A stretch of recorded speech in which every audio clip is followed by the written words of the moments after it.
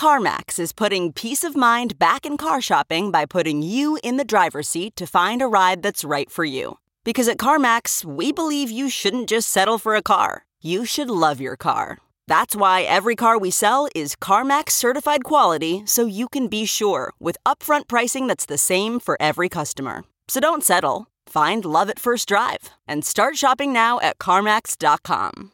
CarMax, the way car buying should be.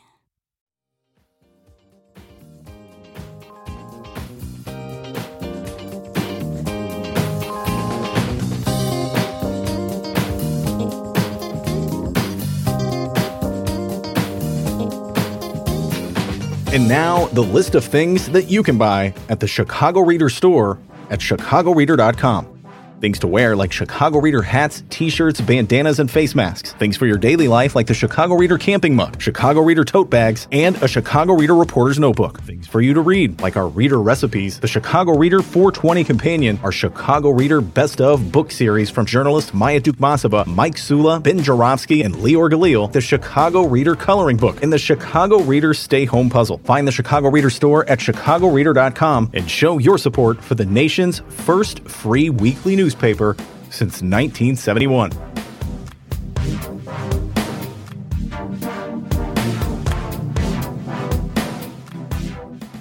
Bonus time on the Ben Jarofsky Show as I speak. It's Thursday, June 2nd, 2022. Here's a headline from the Chicago Sun-Times, home delivered as always.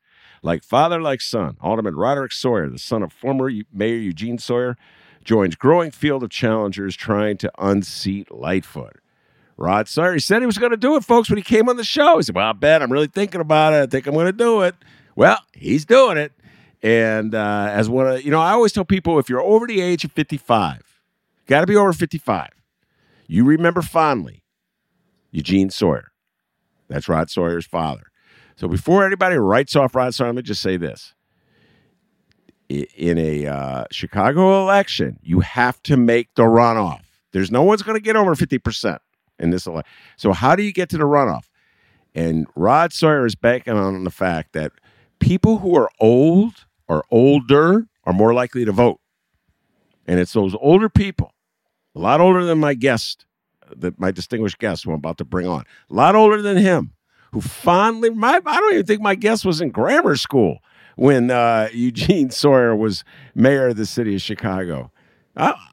He may have been just about to enter high school over there, but barely. Okay, I know he wasn't paying attention to politics, but if you're 55 or over, definitely 60 or over, you have fond memories of Eugene Sawyer, and that will help my old friend Rod Sawyer. I'm just saying that. All right, without further ado, I'm going to ask my distinguished guest to introduce himself.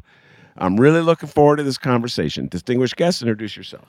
My name is Troy LaRaviere. I am a former Chicago public school principal and current president of the Chicago Principals and Administrators Association. And I also have a son in Chicago public schools. And I went to Chicago public schools and I taught in Chicago public schools. So that's been my life. And I was not in school. I was actually in the United States Navy in boot camp when Harold Washington died. I remember my company commander called us all together and announced that Harold had died. And so because I was in boot camp, I had no access to media whatsoever. So I saw and heard nothing about it other than that. And so by the time I got out of boot camp, all that was going to happen had happened. And when Sawyer became mayor, I got shipped off to Portsmouth, Virginia, to the USS John F. Kennedy CV-67 aircraft carrier. So I have no fond memories of Sawyer because I was off in Virginia and then the Mediterranean Sea for 6 months. So I am old enough, Ben. To have fond memories, I just don't have them because of my military service. Ladies and gentlemen, you can't see Troy LaRaviere. He's got those boyish good looks, and that's why I just assumed. Plus, for some reason, Troy, I have you in the 90s. But I realize, not to do too much of your biography, but I realize it's because you took time in between high school and college to be in the Navy, so you didn't go immediately from high school to college, and as a result, in the 90s, you were in college. Exactly. Do you follow what I just told you? That is correct.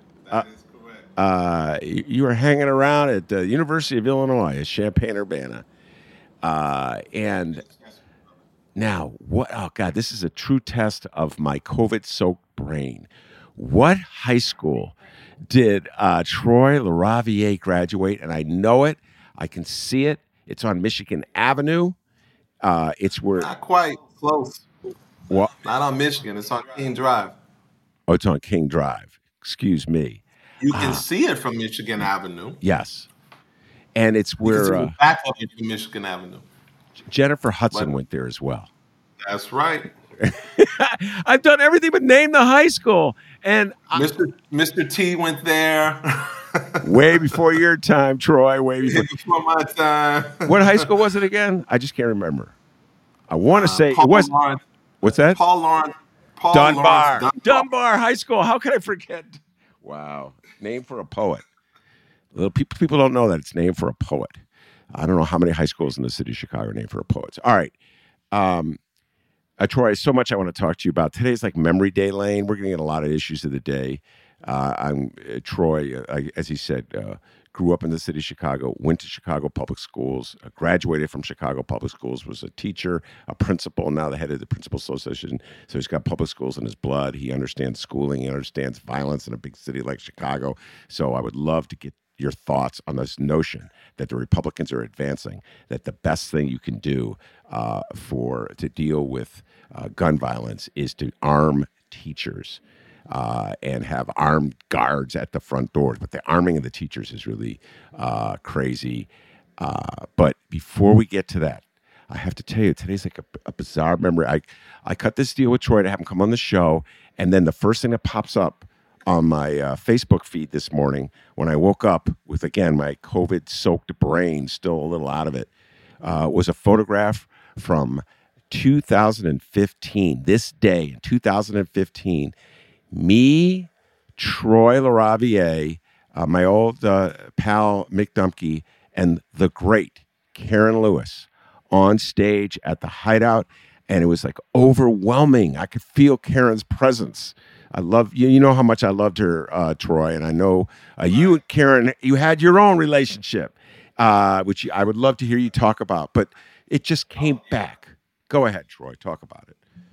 So first, when you sent me that picture, I don't know how to describe the feeling I got. It was like, wow, I remember being on that stage. I remember the back and forth between she and I and the questions. And it was great. It was a really good night. And I'm looking at the photograph thinking, just 7 years ago, I was sitting down with Karen Lewis, who was seemingly perfectly healthy at the time, her wit just as sharp as it always has been. And it's so hard to believe that, like, it's not hard to believe she's gone. It's hard to believe it happened so, like poof. That's what it felt like. Like that should have been 20 years ago. And in terms of our relationship, when I first came out, I'm pretty sure most of your audience by now probably has no idea why you even have me on. But, when Ron was mayor, I was the one and only principal speaking out very publicly against his policies. And my opening salvo was an op-ed in the Sun-Times that went basically viral. Like 500,000 people read that thing over a weekend. It just got sent from person to person, from teacher to principal. And the first political figure to reach out to me after I wrote that op-ed was Karen Lewis. And I remember her, I still have it in my Twitter account. She actually reached out to me through a Twitter message, like a DM. And it was something like, "This is incredible," basically what I wrote. And she wanted to talk. And we never did get together to talk until your show that night was the first time we actually got together to talk. And then we got together to talk after that. When I ran for mayor, I was advised to talk to her. It was like, you should talk to Karen. She can give you. And this was when she was sick. And she had the stroke. and she'd had the cancer.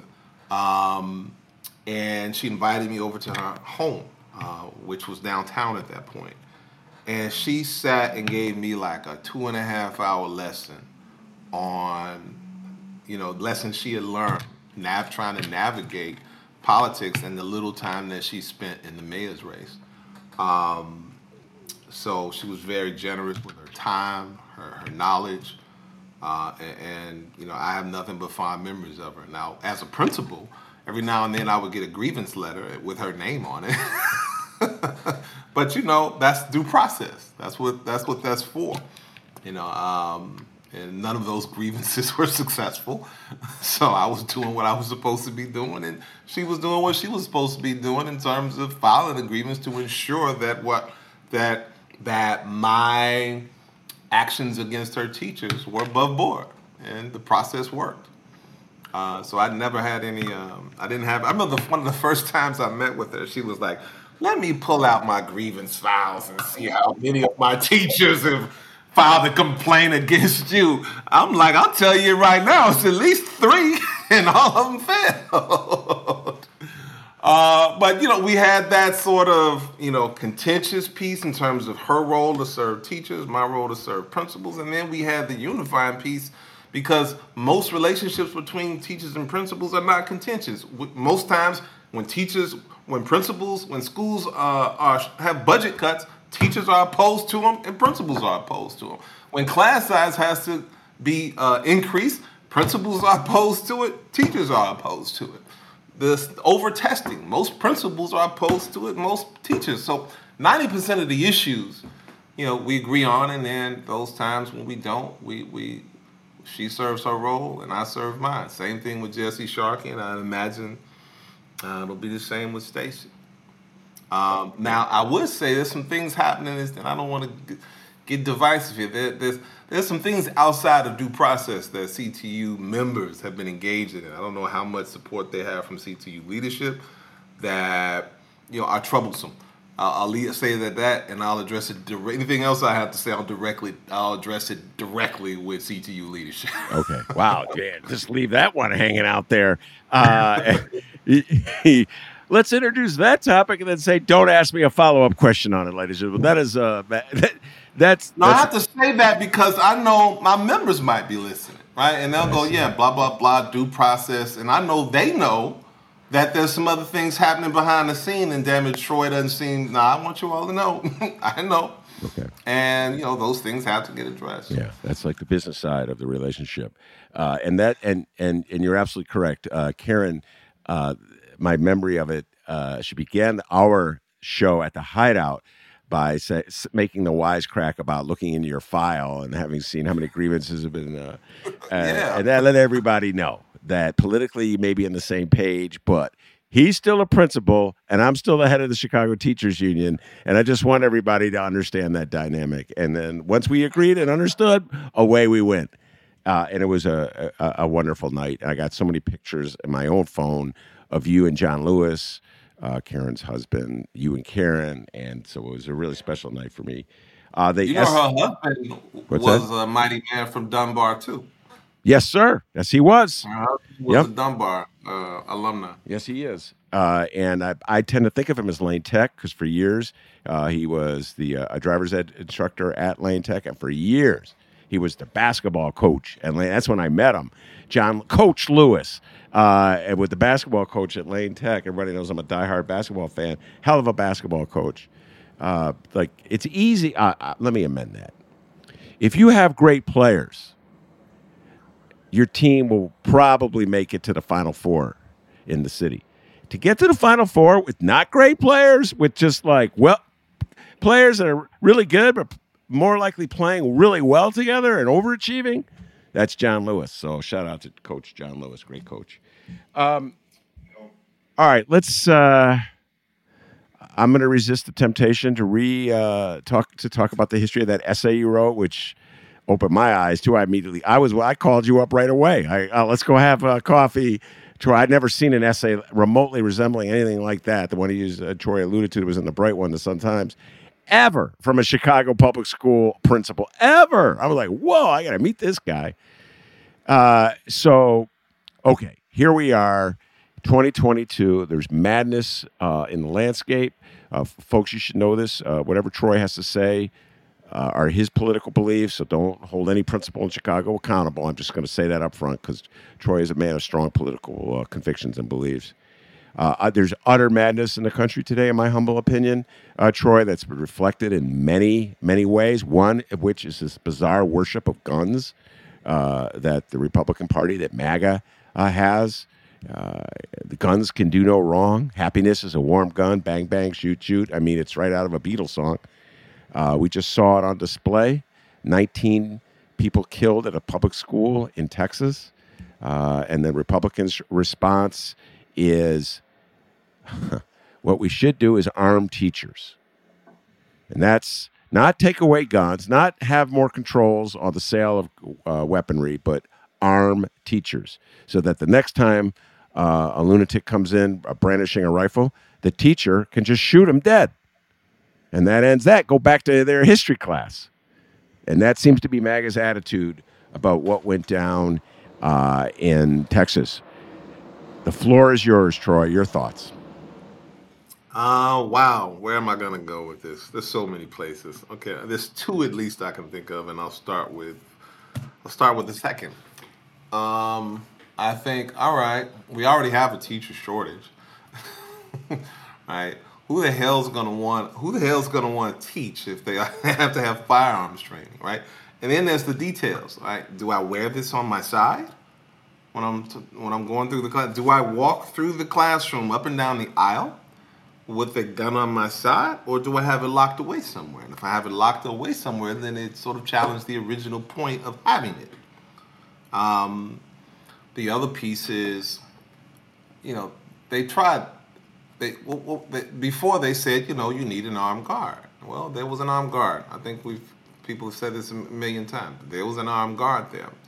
The problem with that whole philosophy is that no matter whether you have someone armed or not, they are at a disadvantage, and they are 999 times out of 1,000 going to lose, because the person who's coming in with an intent to kill has a one-up on anybody who's armed in that school, and that's that they know they're coming in with the intent to kill, right? So the person who's got the gun has seen 1,000 people come and go, right? And they have no idea when you walk in that you're that one.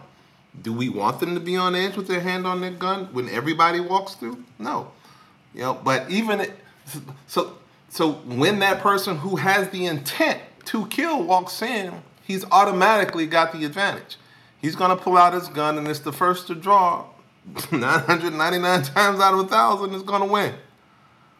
All right, so the idea of giving them a gun, you'd have to also give them ESP. You'd also have to give them clairvoyance. So I know that this is the one, right? You giving them the weapon is not going to work. Like taking the gun out of the hands of the potential assailant doesn't have those issues. And so, which brings me to actually the third point, which is this is completely against other basic tenets of the so-called Republican platform, which they violate all the time when they feel like it anyway. But this is some big government shit, right? This is big government, right? You have one is big government, and it's a whole lot of money, right? You have a policy that costs virtually no money, which is to just give a background check so an idiot or a crazy person or someone who's having some serious emotional, mental issues does not pick up a gun. Now that's government. That's some government interference too, but it's pretty light. It's targeted at specific people who might be likely to do some stuff like this, right?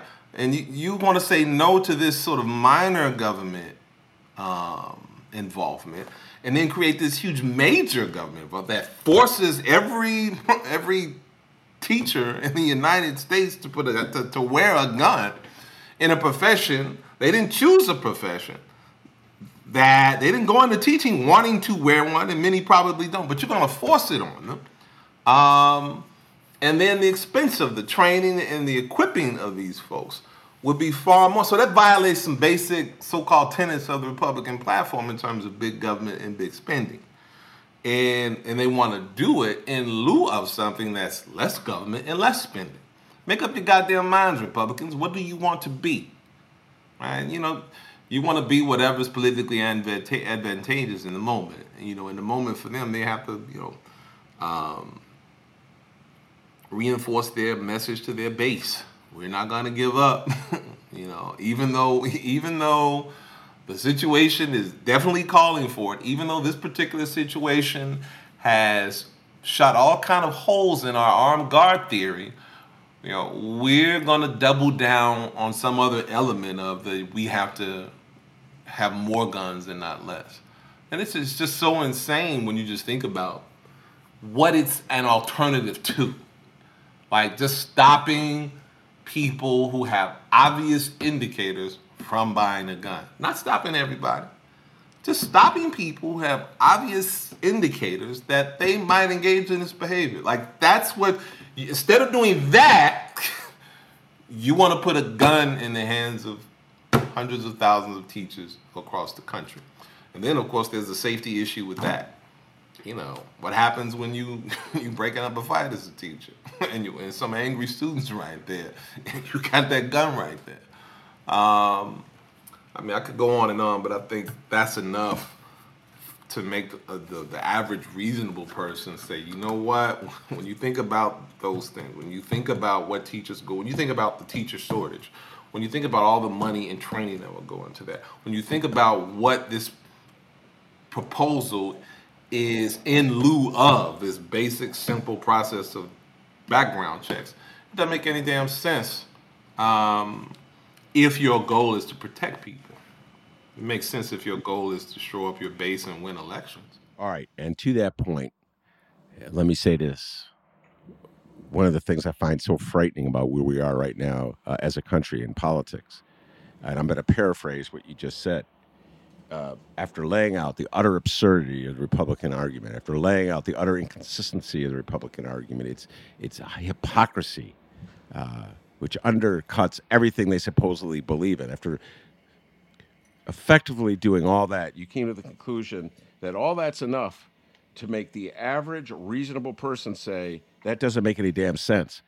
But the reality, the frightening reality, seems to be just the opposite, Troy.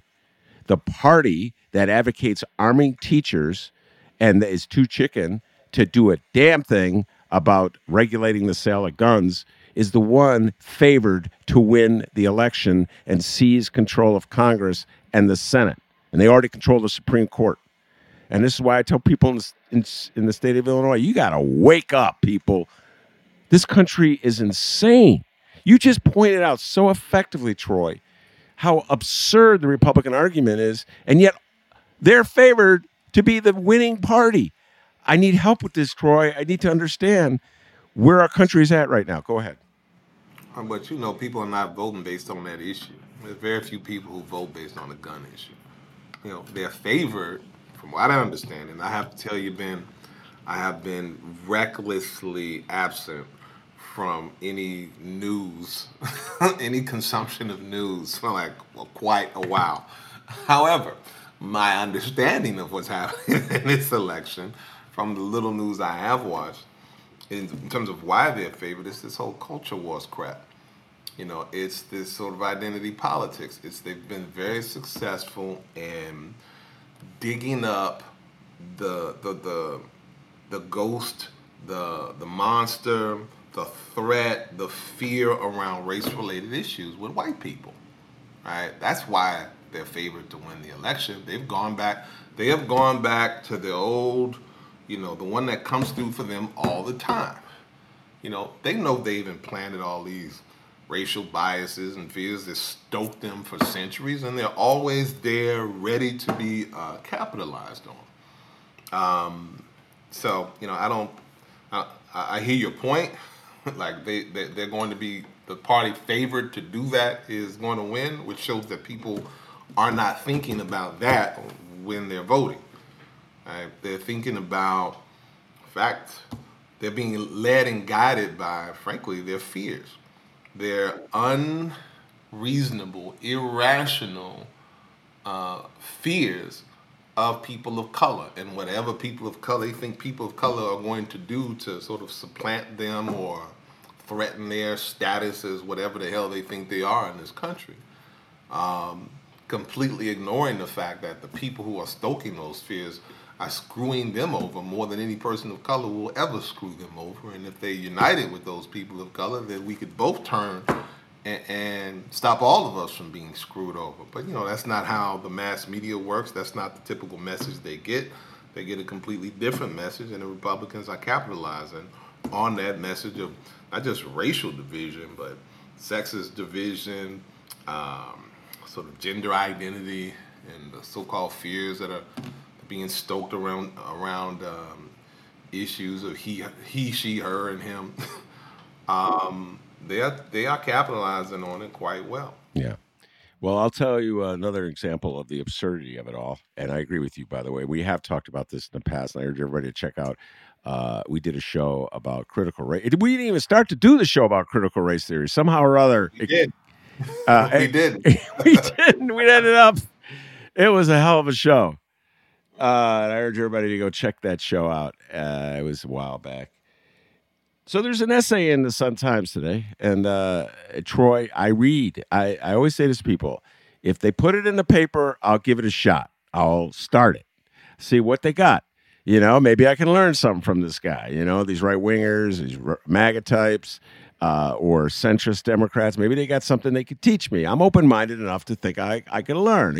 I may be old, but I don't know everything. And so there's this gentleman named Jacob Sullum, and he's a libertarian, which I could go on and on about libertarians, but just hold off on that.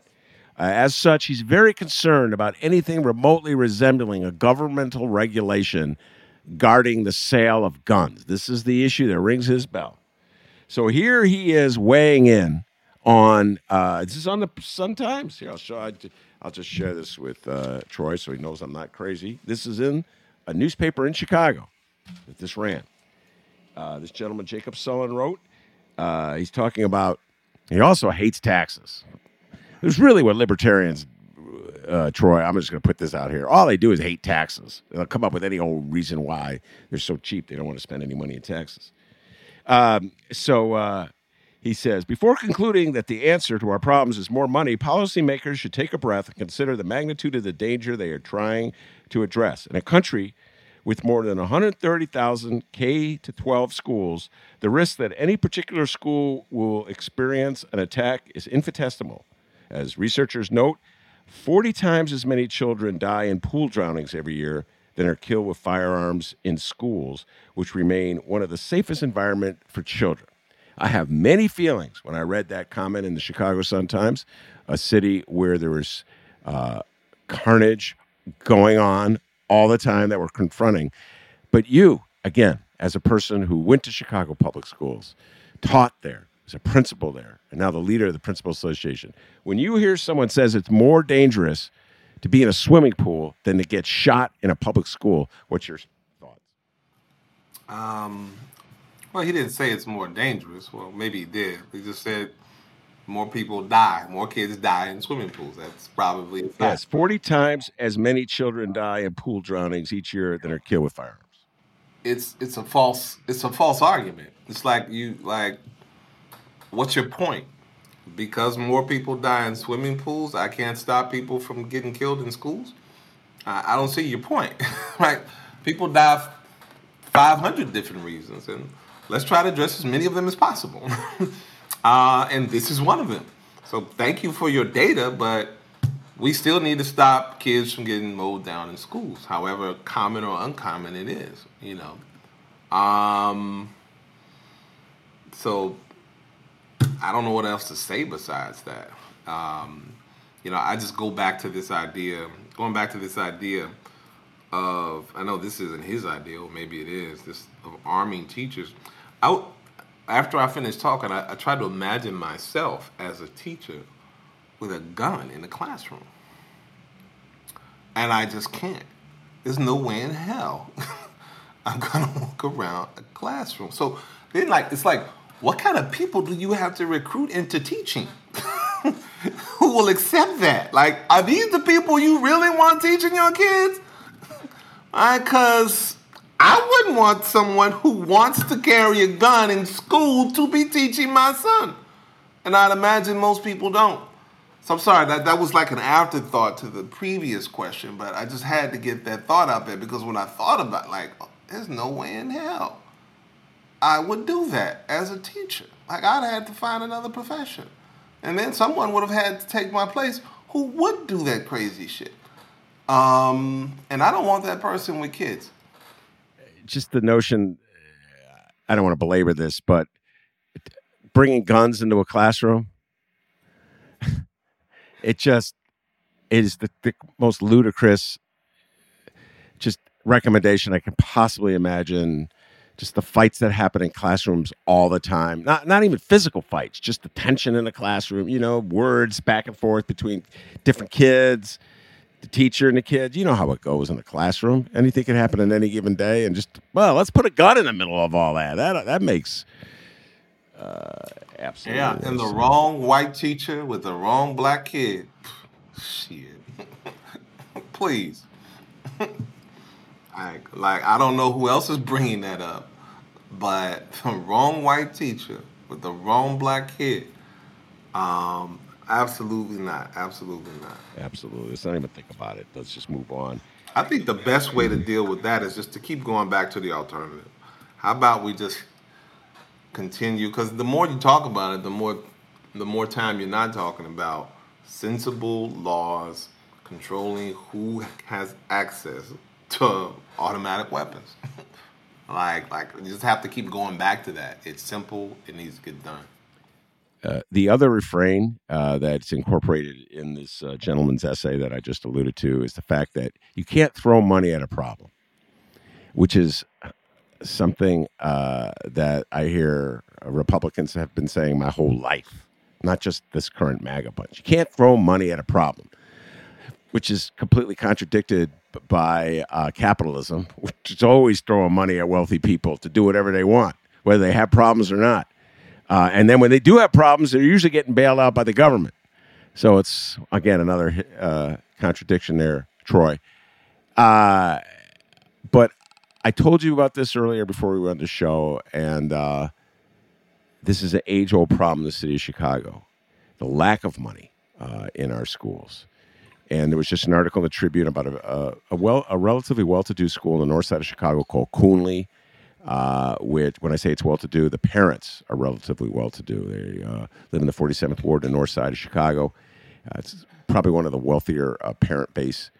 The article talked about how because of budget cuts at the Board of Education, they're going to have to let go of this award-winning librarian. There's no money for a librarian, even in one of the wealthiest schools in the city of Chicago. I don't know, maybe they'll pass the hat.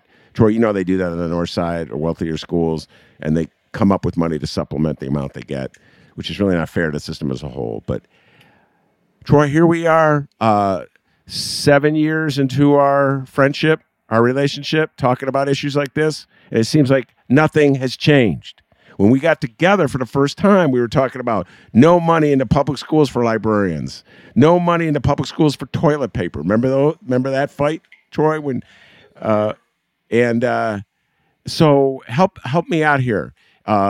Is it as dire as I think it is, where they don't have enough money even at the wealthier schools on the north side for librarians? Is it as bad as it was when you first wrote that essay? So let me do a wide view and then start zooming in here. Provide quite a bit of context here. So you're saying it's the same conversation. It's the same conversation because the same people are running the district. The think tanks and the civic committee, the Chicago Fund for Education, which board consists of the wealthiest of the wealthy, the bankers. Ronner was on that thing at one point. These people determine CPS policy. They determine where money will and won't go. The mayors align perfectly with them all.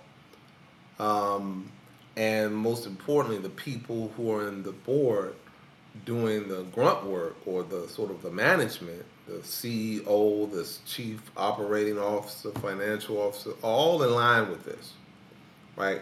So that same group of interests has been running the city. When that group of interests really took hold, probably under Arnie Duncan, and then they ramped it up under when Emmanuel came in and he put his CEOs in. This basic philosophy of diverting educational resources to banks and corporations and for-profit companies. CPS back then was a $5.4 billion enterprise. And these private institutions said, hey, how do we get our hands on some of that? Well, we need control of this district.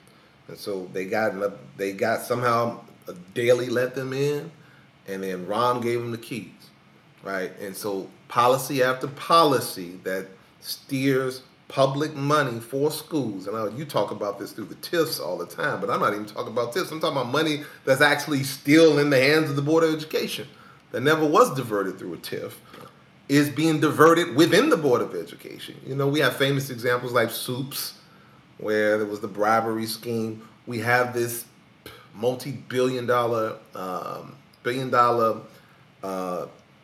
deals with these custodial management companies that leave the schools filthy but get to keep making their profits. We have the loans from the banks, many of which were illegal, that the district could sue them for because they misrepresented some of the terms of them. But of course they won't sue them because the district is ran for them. It is ran to make them profit.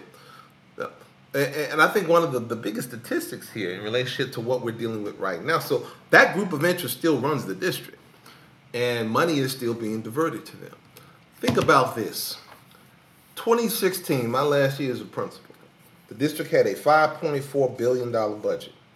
$5.4 billion, almost 400,000 students, anywhere between 380 and 390. I want you to hear that. I'm going to repeat it. $5.4 billion and about 300, let's say 385,000 students. Now, before I fast forward to 2022, let's think about this argument when they cut these school budgets. They often say, well, your enrollment is going down. And so we're going to slash your budget because you don't have as many students. Enrollment is going down. Now, often they slash budgets even when enrollment doesn't go down, but that's part of their logic, right?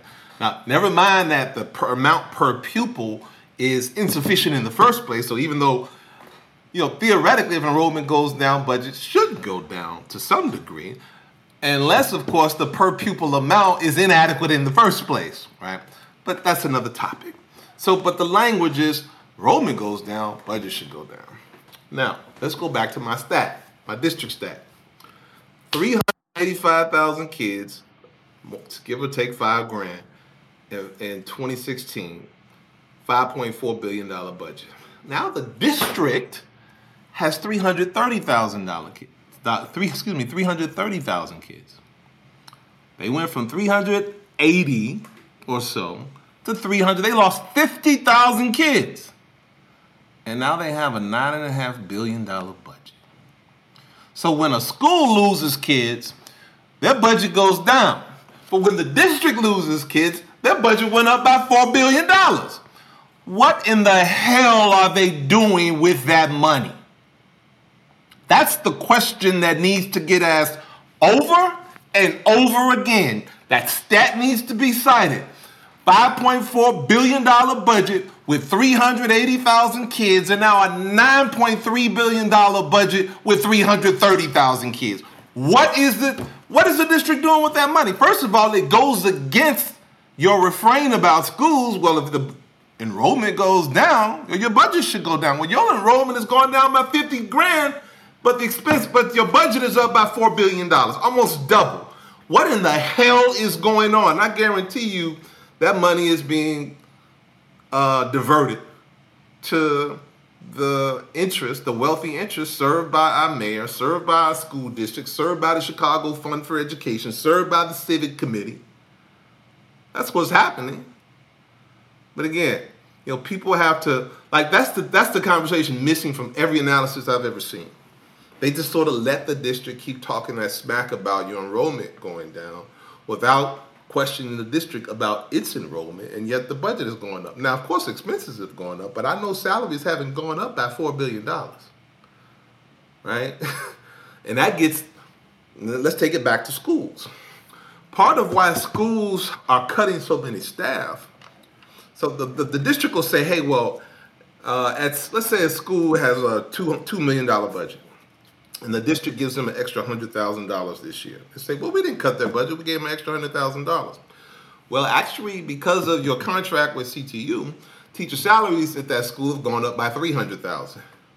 But you gave them only $100,000 to make up for three. So now they can only afford one position and not the one of the three positions. So they have to cut the two. Those two people serve kids. Those two people serve students. And now those students won't get the services that those educators gave them. That's a cut. Even though it looks like the budget went up, when you think about it in pure terms of money, but education is not a money enterprise. Education is a service enterprise. And because you did not increase the budget in accordance with the cost of the service, you have to cut those services from students. That's what's going on all across the district. Services are being cut, even though it looks like budgets are not in some places. In other places, it looks like budgets are being cut, but it doesn't show the degree. So it'll look like a school has a $100,000 budget cut. But when you think about the fact that they did not, with that the increased cost in staff, they may have to cut $400,000, $500,000 in staff because the district did not make up that increased cost. So over the years, when I go back to the district in terms of the $5.4 billion to a 9-point-something billion dollars, certainly part of that has to be for increased staffing costs across the district. But again, staffing costs have not gone up by $4 billion. Absolutely. That was a great riff. I hadn't thought of that. And so thank you for putting that in my brain.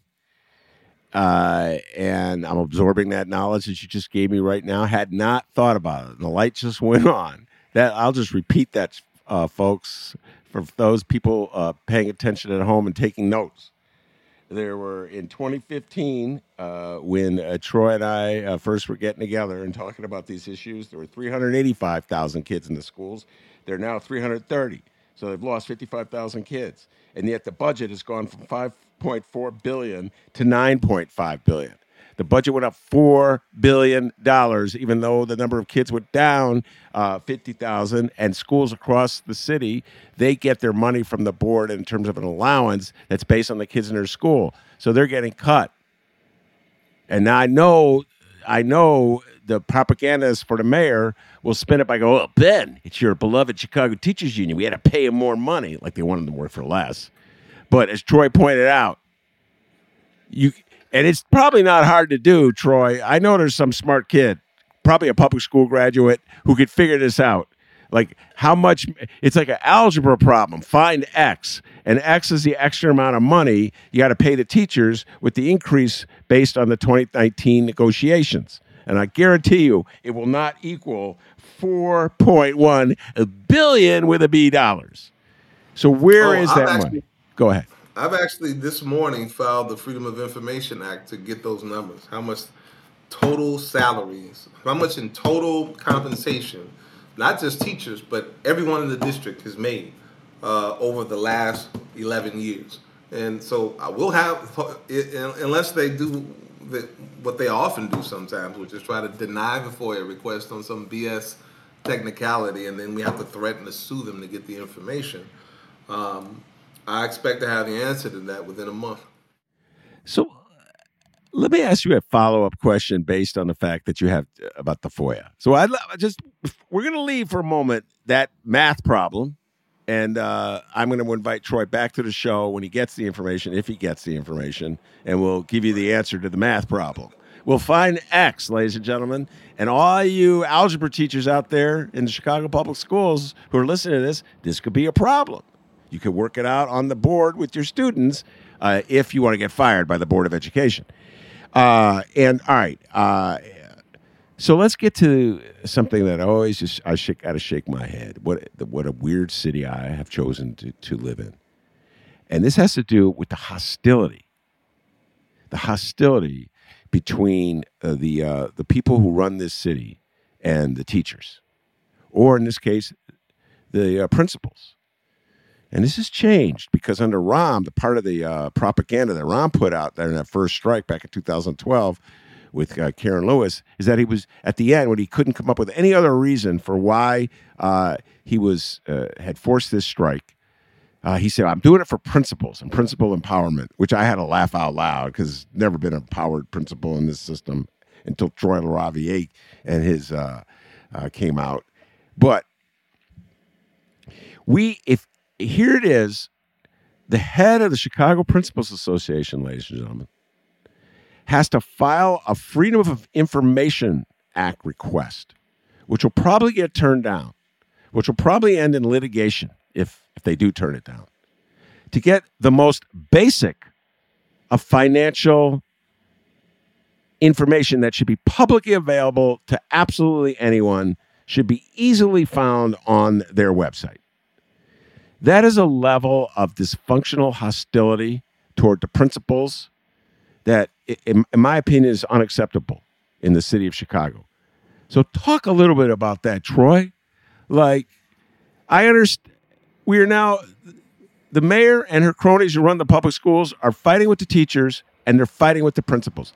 How is that an acceptable way to run a system? Go ahead.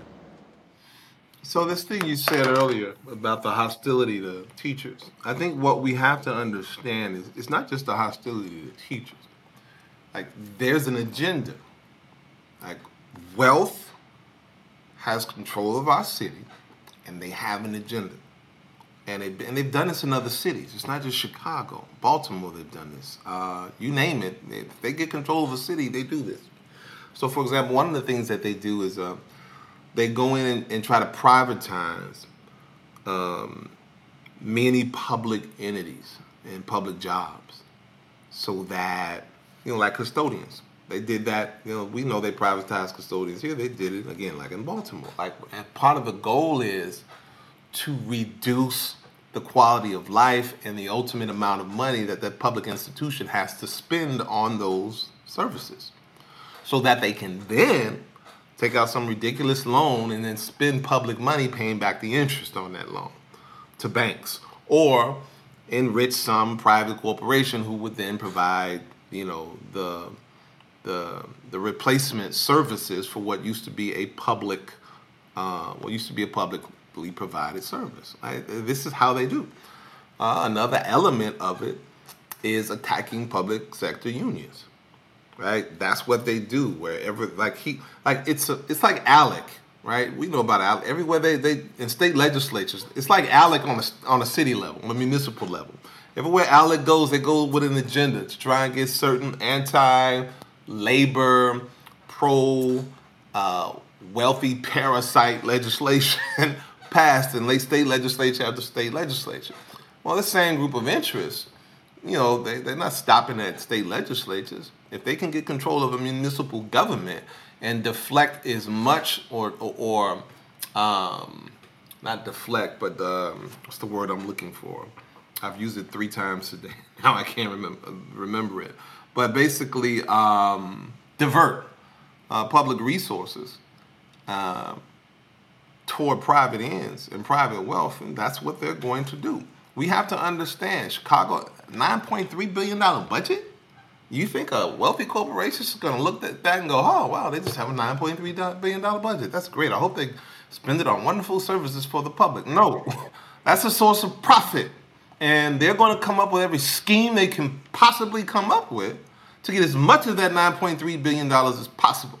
And that starts at the top with controlling the mayor's office or controlling the school board, controlling the city council, or the majority on the city council, so that they can make decisions to divert that money towards them.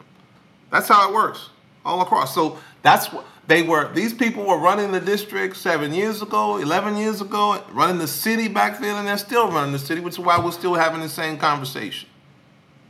And their agenda won't change. We have to expel them from power. All right. Well, that's a topic for another day. We do have a mayor race coming up. The last time we had one, Troy was seriously considering running. Obviously, you're not going to be running this time around unless you're really keeping a secret from me. But there will be other candidates. And we had that moment, Troy. You articulated these issues and themes. Karen Lewis did. And it just didn't work out for the city of Chicago in either campaign for a whole bunch of reasons. But, if I didn't remain hopeful, what's the alternative, Troy? You understand what I'm saying? I don't remain hopeful. Was that a rhetorical? Yeah. You're looking for an answer to that one? Yeah, give me the answer. Right? The alternative to what? Yeah. What are we... Giving up all hope and just letting the Roms of the world win. Hope is acting today on behalf of a future that does not yet exist. So, I'd imagine that's why you do this show. You think it can have an impact. That's why I do the work. It's actually why I'm not running for mayor. I think that the work I do as president of the Principals Association has potential to have far more impact in the long run than holding public office. And so it's why I'm doing the work I'm doing. So I certainly believe that there are things I can do today that can change the way the world will work tomorrow, 10 years from now, 50 years from now. I can't, I have to do them in concert with a lot of other people. So there's a lot of organizing that has to happen. And I have to figure out that work and connect with the right people. And, step by step, I think I'm doing it. We'll see. All right, very good. And that's a good spot as any to leave this conversation. I'm going to close with something completely unrelated that I've been meaning to tell you all day. And so people who listen to this show know that Troy's a huge fan of music. They also know he's younger than me, so it's a different generation than me. Most of the music, I stopped listening to new music in about 1979, and I've been listening to the same old music ever since. Troy is much more progressive, and he listens to current music, etc. But he's rooted in a certain time himself. And this is my long-winded way of saying, I was talking to DJ Nate before the show, and DJ Nate, who produces the weekend Ben Jarofsky interviews, is a DJ, as the name says, and he blew my mind with this one. So he's a millennial. You got to understand, he's a young man. He told me, Troy LaRaviere, that he does a lot of DJ sets. The hottest music that is being played for millennials and Zs is house music. I almost fell out of my chair. I go, wait a minute, like Frankie Knuckles? Like 1978? Like that kind of music? He said yes. I'm like, I got to tell this to Troy because I knew you were coming on. Troy, house music is popular.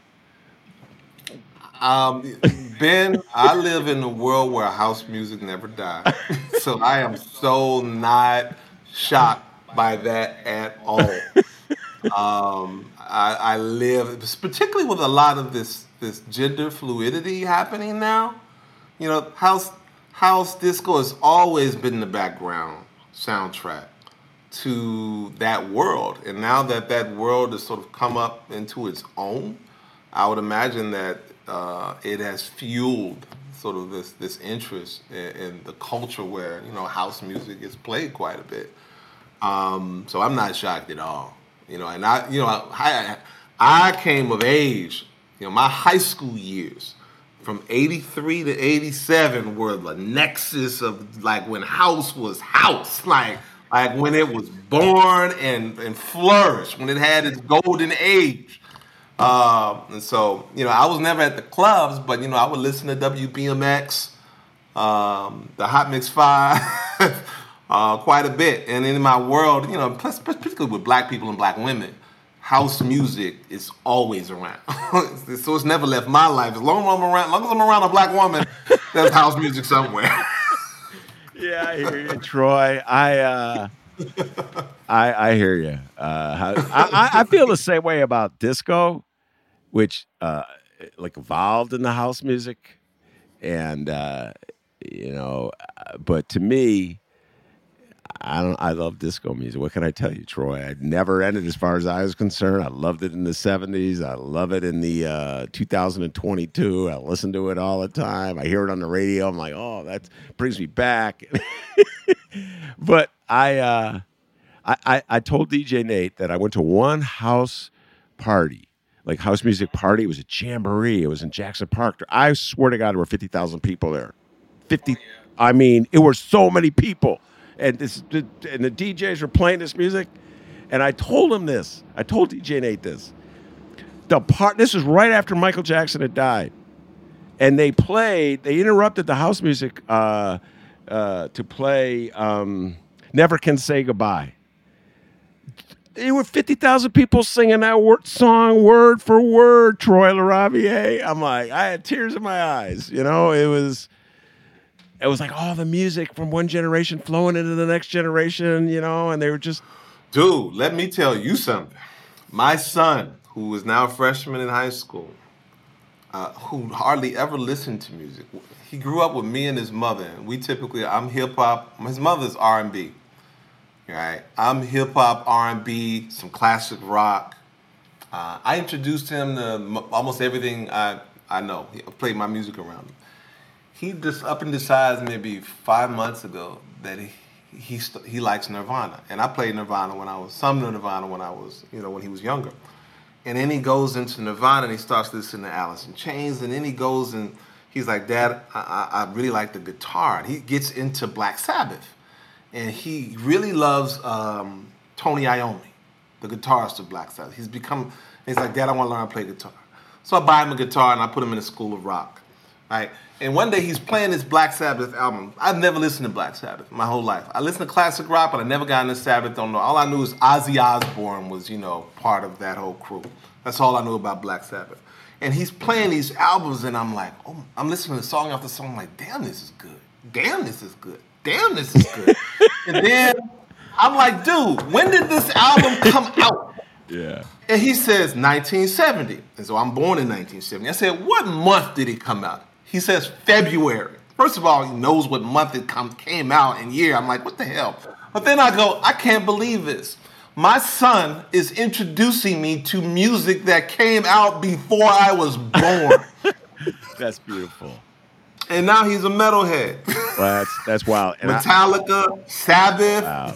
It'll evolve into something else, but I'll tell him this. I urge you, if you haven't done this already, father-son thing, check out a movie called Passing Strange. It's a movie that Spike Lee directed of a film of a show by Stu. This a black man guitarist who just fell in love with hard rock and went to Germany to discover himself. And it's a great show. And as a metalhead, he'll really, I think, get a kick out of it. Yeah, but you made that comment about music going from one generation to the next, and that just reminded me of my son in this 1970s hard rock metal. I can't wait till your son suddenly discovers what from 1970, like Charles Earlin or some great like jazz guy. Dad, you gotta. Maybe that'll happen next, and I'll be loving that. We'll see.